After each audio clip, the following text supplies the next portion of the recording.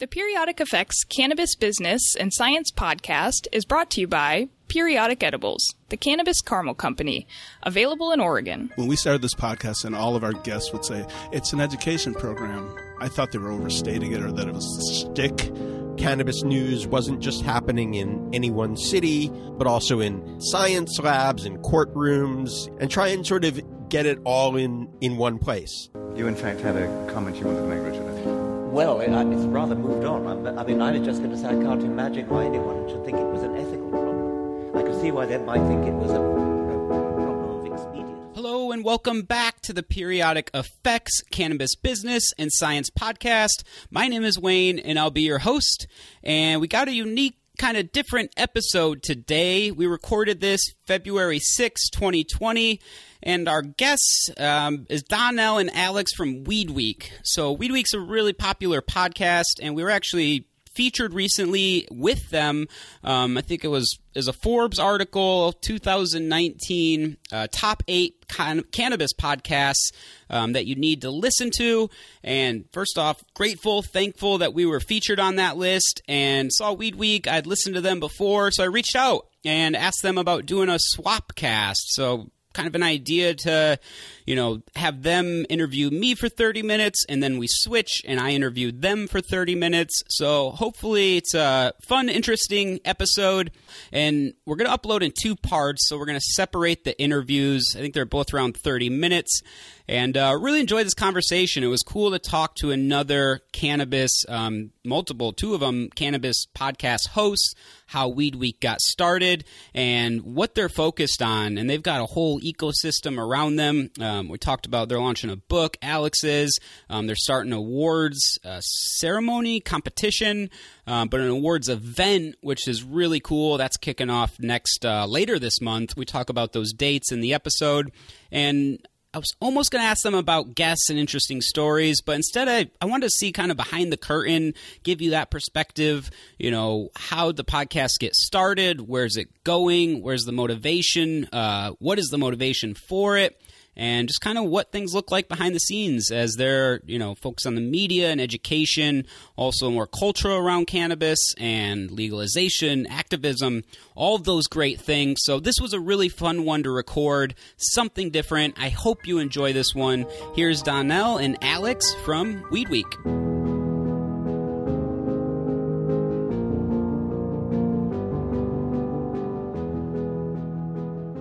All right. Well, joining us today is Donnell Alexander and Alex Halperin, Weed Week hosts, focused on the cannabis industry, writers, authors, quite a few different things. Excited to have you guys both on and kind of get a unique perspective for our listeners, more kind of behind the scenes, someone that's also in the cannabis industry, does a podcast. So thank you for taking the time today, both of you. Thanks so much. Thanks for having us. So, I was kind of thinking of where to take this, what questions to ask, and instead of, I'm sure you've had a lot of interesting guests, probably insights. So, you're in California, crazy market, the biggest market in cannabis. But I'd be curious to know kind of the background behind the scenes of Weed Week, how it started, and maybe talk about, how you run a podcast, some things like that. Listeners might be able to get some value. But where did Weed Week come from? How, why, did you guys start it together? Did someone come on later? What's that story? So this is Alex. I started, essentially, I was a business reporter in New York at the end of 2014, and Fast Company magazine sent me to Las Vegas to cover MJ BizCon, which was then about 3,000 people. And I went, and I thought, this is an amazing story, and nobody's covering it. I should cover it. So within the next couple of months, I moved to Denver, which was then the center of the industry. And a couple months after that, in July 2015, I started writing a Saturday morning newsletter called Weed Week that would sort of aggregate news from all over, because cannabis news wasn't just happening in any one city. It was in D.C., it was in every state capital, but also in science labs, in courtrooms, in boardrooms, and try and sort of get it all in one place. And that was what I started doing. And then after California legal, and I kept writing about the industry and, getting to know it and getting to know the beat. Then after California legalized, I moved to LA and started thinking about how we could expand in different ways. And so right now we have 3 newsletters, Weed Week, the original one, which I write, and then Weed Week Canada, written by Jesse Staniforth, which focuses on the Canadian market, and there's very specific issues. And then we added Weed Week California, written by Donnie, and Donnie and I wanted to do a podcast as well. So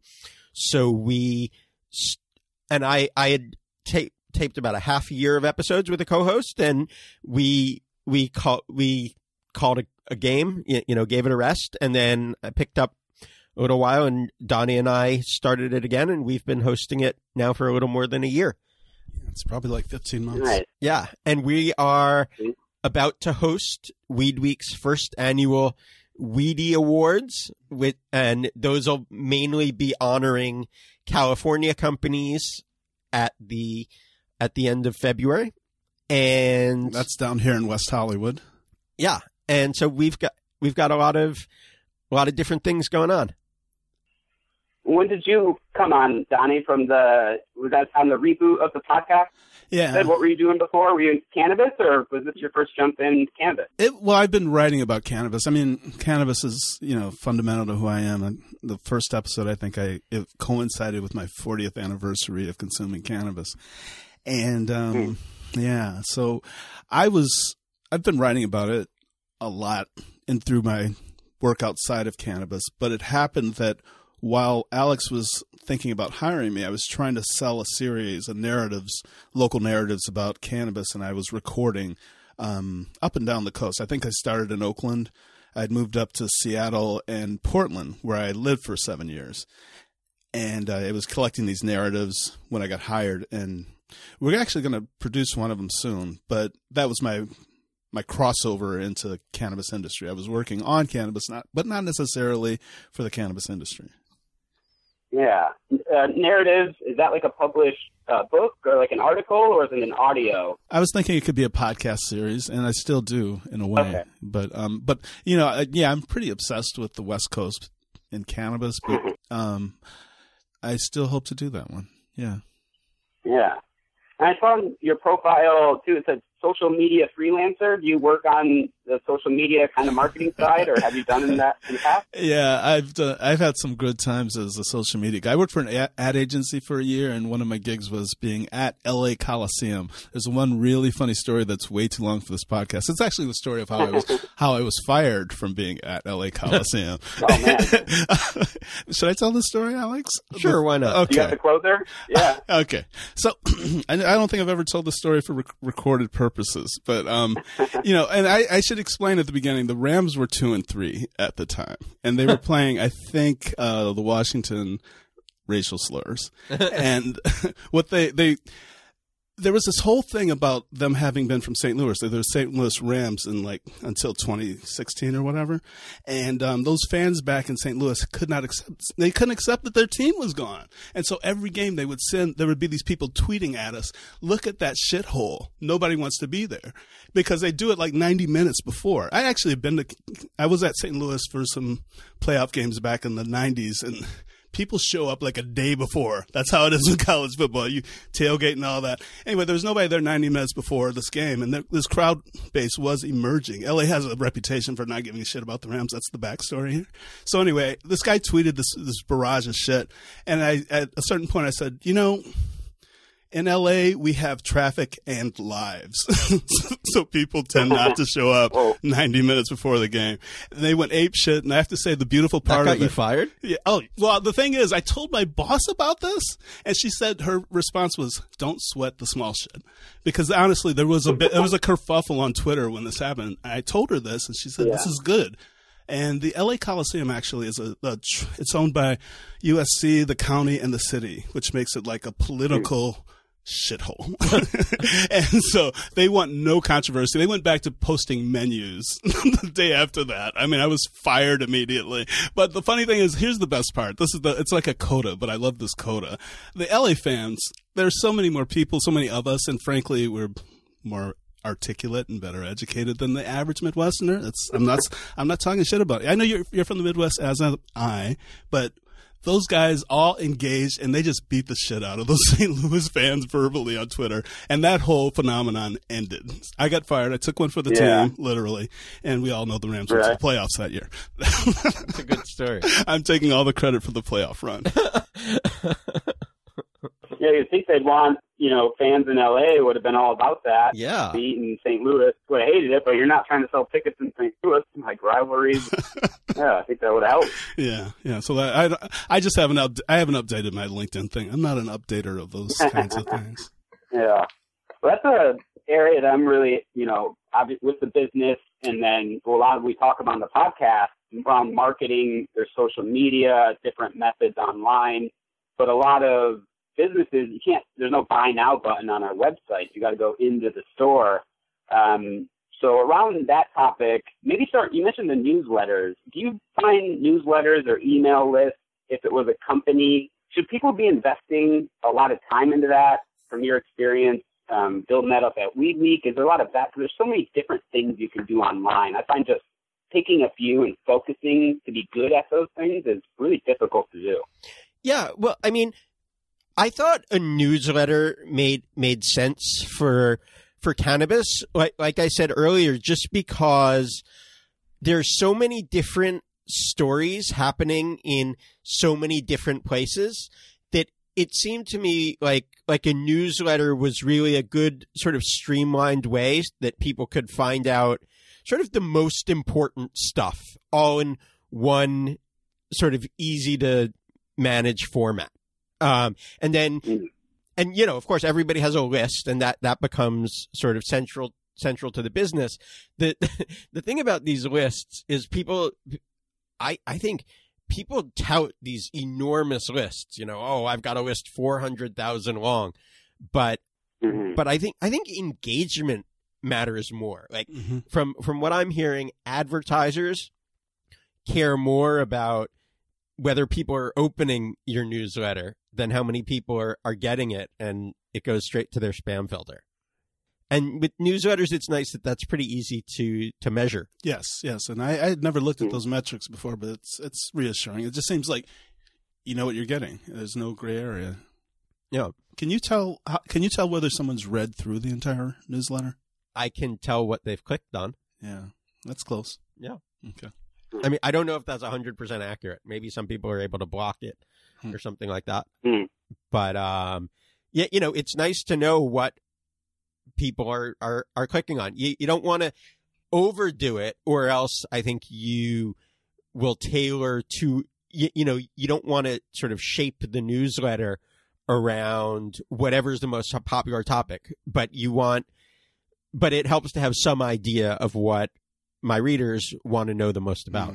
I feel like the newsletter lets us be close to our readers in a way. And I can definitely understand why, it's been a big part of your identity, because you find out about, I don't know, you find out who you're reaching. And I have relationships with some of the readers. I mean, writing relationships, please don't write me, that are really touching, and their relationship. There are a lot of newcomers to cannabis. I think the thing about legalization I've picked up here that I didn't in Oregon is that there are so many newcomers desperate for information. When we started this podcast and all of our guests would say, it's an education program, I thought they were overstating it or that it was shtick. But if you're not educating, you ain't working, basically, at this place, this point in history. But at the same, education needs to be good. I mean, for a lot of people, educating, it's basically just a different word for marketing. And, if your education is try my product, that's not really education. I mean, there's nothing wrong with saying it, but as you said, you need to offer something of value. And I mean, I guess one of the ways we try and do that is by we have like other reputable news organizations, we have a split between our editorial and business operations. The editorial staff doesn't sell ads, and the business staff doesn't tell us what to write about, and the advertisers don't tell us to write about, because we are producing we produce content for our audience. That's the goal of our business. Yeah, I'll tell you how not conflicted we are. I bought my kids some stock to teach them a lesson about econ last spring, and Alex encouraged me to divest, even though it was like $300, which I did. Of course, by the time I divested, it was worth like $30. Yeah. So, that's what 2019 looked like for all of us. So I don't do any stocks, and yeah, we're pretty clean. And in cannabis, that's remarkable. It's true. It's true. Not all of our competitors can say that. I think it's fair to say. It's very fair. Yeah. A couple of those things there, offering value, right? If you're just going to talk about your product and frame it as education, also finding out what your readers want to know about or what they care about from, and maybe have insights here or not, but I'm like, as a company or a business side, if someone wanted to start a newsletter or try to have that be an asset to them, is an approach to write on general topics about the industry, kind of news? How would you think of a company approaching a newsletter? And obviously, also being clear about the bias there. Like, we have a podcast. How does a company provide value in a newsletter, do you feel? The stories, news? I think that's a good question, and I'm not exactly sure I know the answer. But I can say a couple things. And one thing I can say is that right now, content is very cheap. I mean, I don't even like the word content. I prefer not to use it. I prefer to say we're a journalism company. But what I would say is that you can hire somebody to write things like 5 strains for watching a silly movie or something like that.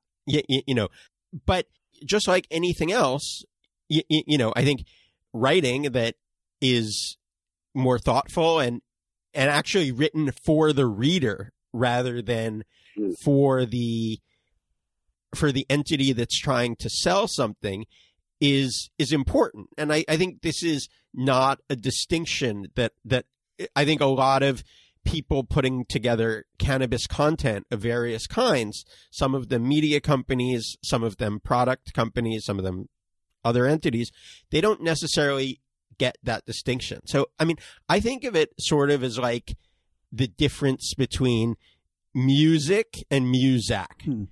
Like composing. That's good. I take that. I will accept that analogy. It is. I've been working on it for a while, and I get very excited about it. But so basically, they take similar skills to write a piece of music as writing to write a piece of music as write a piece of muzak.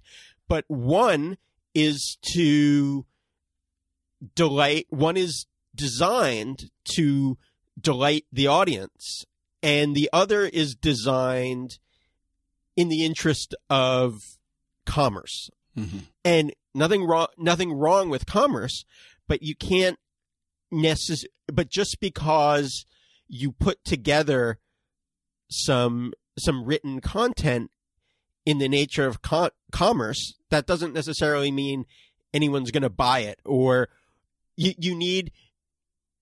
there needs to be. I mean, in the case of entertaining, we want to inform and entertain and. He's using amuse. A lot of words to say soulless. I think. Yeah. Okay. Yes. Exactly. Soulless. You need a soul, and I don't necessarily think a lot of people paying for cannabis content understand that distinction. It's unfortunate because I'm someone who feels like in society, media literacy is a crisis that we don't talk about. Maybe not on the level of environmentalism crisis, but it's a crisis that explains a lot of why we are in the world. Yeah, and when you go to cannabis, you see like a lot of the writing is dependent on that lack of media literacy. I hate to be so hard on it. I feel like I talk a lot of smack about the media and cannabis, but I love the plant, and I really think it should be better. Sometimes it is a commercial, and I know there are really practical, literal examples of trade for coverage and ads and all that, but the soullessness is kind of a plague. Well put. Yeah. I like that content is cheap, and it's kind of like the education. It all seems so flooded, and it's now like you can buy a cheap article. It's easy to put volume out or number of items, and I kind of see the social media that way too, where early on it was like if you posted a picture of a cannabis plant, like you were getting followers, people were, you could build some big accounts. Now, it's everywhere. It's a picture of a cannabis plant, like we've seen millions of those. How do you look at the social media side, Donnell? Is there, like, if you're thinking of is there a strategy? Like, what's going to stand out there? Because that also seems similarly flooded, and kind of that content is cheap feeling around social media. Right. It's a real quandary for us, because you can get lots of follows and lots of shares by just saying, "Hey, Nebraska has medical," and people go woo, and they get like a cheap thrill, but it doesn't really mean anything. It doesn't connect to anything larger. And when we're really trying to strike a balance. I know that like my voice is no longer dominant in the social media component of Weed Week, because I feel like, Alex has probably never heard me say this before, but I don't think everyone wants to hear my voice. And I'm happy with my voice, but there's more of a broader commercial tone I want to strike. And so I've stepped back, and I think the old me, even like 35-year-old me, would have thought I was such a sellout for that. But I see now more than ever, you have to strike a balance, and you have to be able to reach newcomers, and you have to do these things. And I still want to do those things. I want us through social media to do those things without, sort of pandering. So it's tough. I really, like, for a lot of journalists, social media is a very big deal, especially Twitter. And I really struggle to understand how it works. And so I always feel like you're being obstinate when you say that. No, I'm not. And, even sometimes I feel like you dislike it, and you say you don't understand it. No, because I'm a nobody on Twitter, even when I say something, even when I come up with a good tweet, which doesn't happen all that often. But I don't know, it just goes ignored. So I just don't understand what it takes to be big on social media. You got to want it, man. Yeah, I guess so. And I want to say something. Maybe this will be the first sexist thing I've ever said on the podcast, but it's your podcast, so it's okay. Girls are better at social media. Women are better at social media, but girls are really good at social media. But you're just gonna let that sit there like I farted. Jesus, guys. No, there are plenty of men who are good at social media. Don't let all the men come after us. What the Wheatie Awards, where did that come from? What's the idea behind it, and what are the awards for? Yeah, thanks for asking. So the Wheatie Awards were actually proposed by our business team, and the idea is to have an event and sort of create, there's a business impetus for it. We want to hopefully make some money off it and create sort of a franchise that can continue to make money. But, we're trying to sort of lend some of our objectivity and fairness to cannabis judging contests, which, like a lot of the cannabis media, are inherently suspect. But they're differently suspect, because when the stuff takes effect, you can't really separate when one bud is acting on you and another one is acting on you. Oh yeah, it's crazy. Yeah. So it's companies and products, just flower. What's the who would like be the participants? No, so we've got a list of finalists, and I don't want to list them now because I will probably miss some. I don't know them all off the top of my head, but we can send you a list of finalists. They're primarily California brands that sort of imposed on us by just the legal status.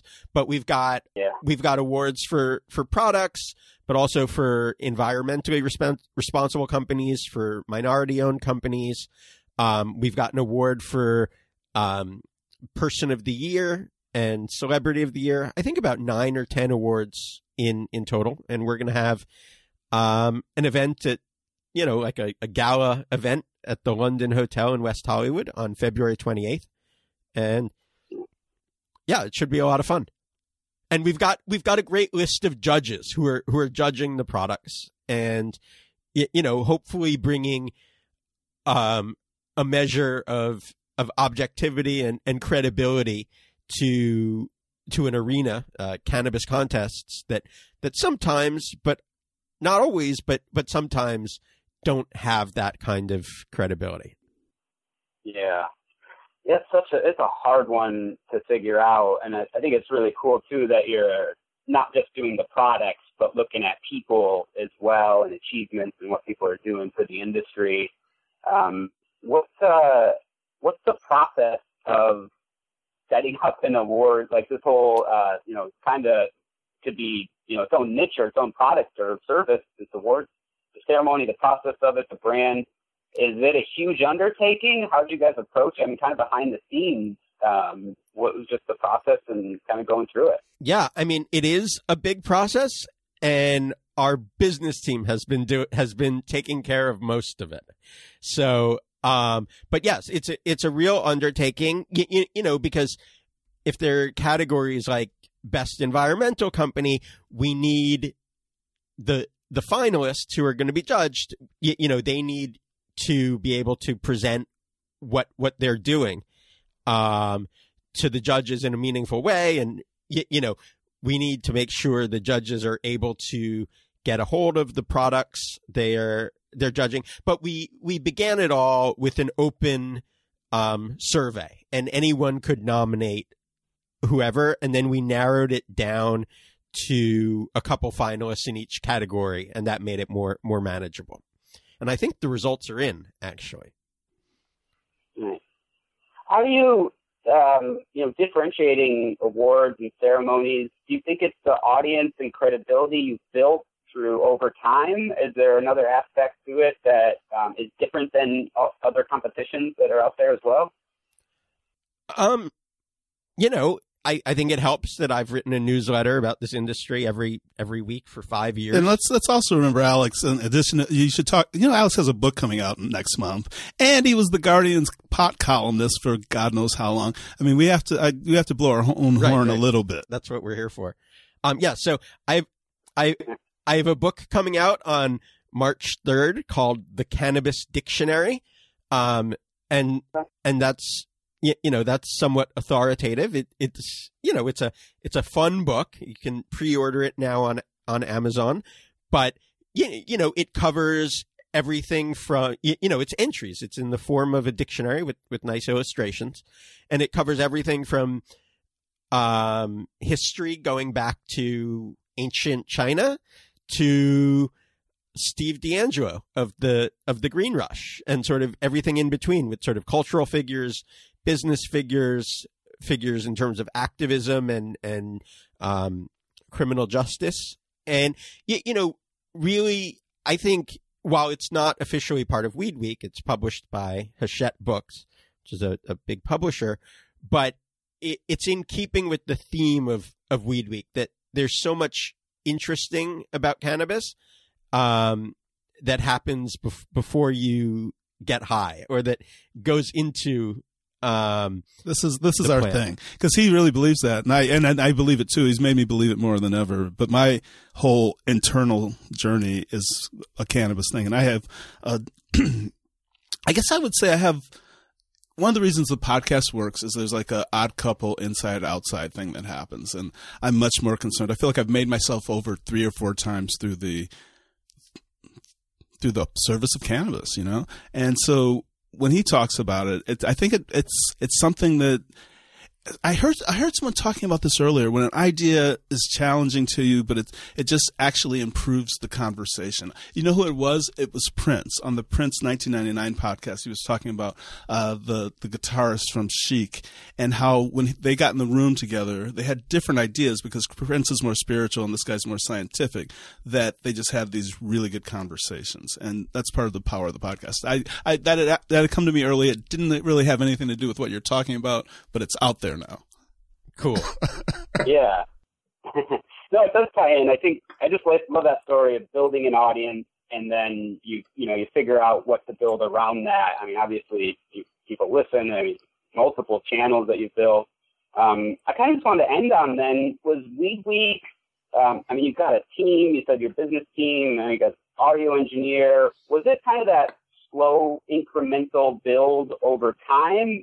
Did you guys raise money at some point in time, or how have you gotten up to this? I mean, you got infrastructure, you got a team, you're doing an award ceremony. I mean, these are big things. Yeah.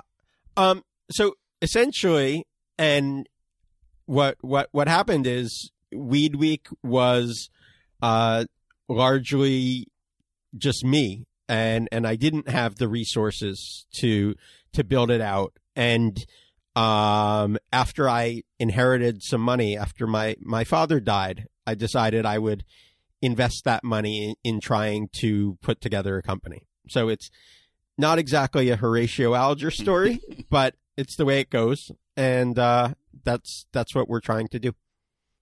Yeah. Well, thank you for investing the money there around education, content, the stories. I mean, that's such a huge gap, or needs to be filled in the industry. So appreciate what you guys put out there. All the content. Where we talk about the book, the awards, anything else you want to let listeners know about, and then where can they find you? Okay, I have to let you know about this because you're a Portland-based media company. Let's call them that. Everybody's a media company now. But I have to say that I was in Oregon for 7 years, and I was there through legalization. I applied to a half dozen companies, got my bud tender's license because I was super poor, and nobody hired me. If I had been hired as a bud tender, I never would have come back to LA. So I'm very glad I didn't hire in Oregon. But I just want you to know, as far as I'm concerned, it's on your permanent record. Yeah, that's my goodbye. I love Oregon, but I couldn't get a job in Oregon. That makes me crazy. Well, that's a pregnant-ass pause right there. Well, where can people find you, or anything else? Oh, I have one more thing because I'm very proud of it. While I was in Oregon, I made a film called an Oregon Canyon that appeared in the Portland International Film Festival. You can find that on YouTube. I'm proud of that. And the rest of it's just pot stuff. It's a really good movie. It's just a short, it's but it's really cool. Good short. An Oregon Canyon. Oregon Humanities paid for it. It's one of my best paying gigs the entire time. Well, thank you guys for the time, having me on. Glad to have you on. Excited to get this out to our listeners. I think it's definitely something unique, kind of a different angle we haven't taken. So cool. Glad you guys wanted to partner up and do something different. Thank you. Thanks so much. Thanks for having us. It's great. All right, that was the episode. Hopefully you got some unique insights, a little something different than our normal episodes, behind the scenes, what it's like for Weed Week and another cannabis podcast, how they operate, how things work, and other things they're working on. So go follow the podcast, give some of those episodes a listen. If you're down in California, check out their awards event coming up, and also Alex's new book coming out in early March. Some really great content, and I really like the perspective they both take, how they approach cannabis, questions they ask. It's a really good podcast to follow. So thank you for listening to this one. That's pretty much it. So we'll be back next week with another episode. If you haven't signed up for our email list, do that. There's a link in the show notes. You'll get an email from me every week, Tuesday mornings, covering the Monday's episode we uploaded with other thoughts, insights, perspectives, reflections, anything else I thought of from the conversation from that podcast. So link in the show notes, or go to periodiceffects.com, and we have a link in the footer. Thank you so much for listening, and we'll be back next week.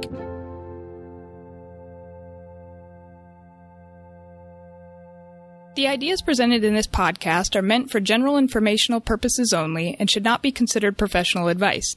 The Periodic Effects Podcast, Periodic Edibles, and all affiliated subsidiaries disclaim any liability for any damages arising out of reliance on the information presented. Please consult licensed professionals for any medical, legal, or business advice.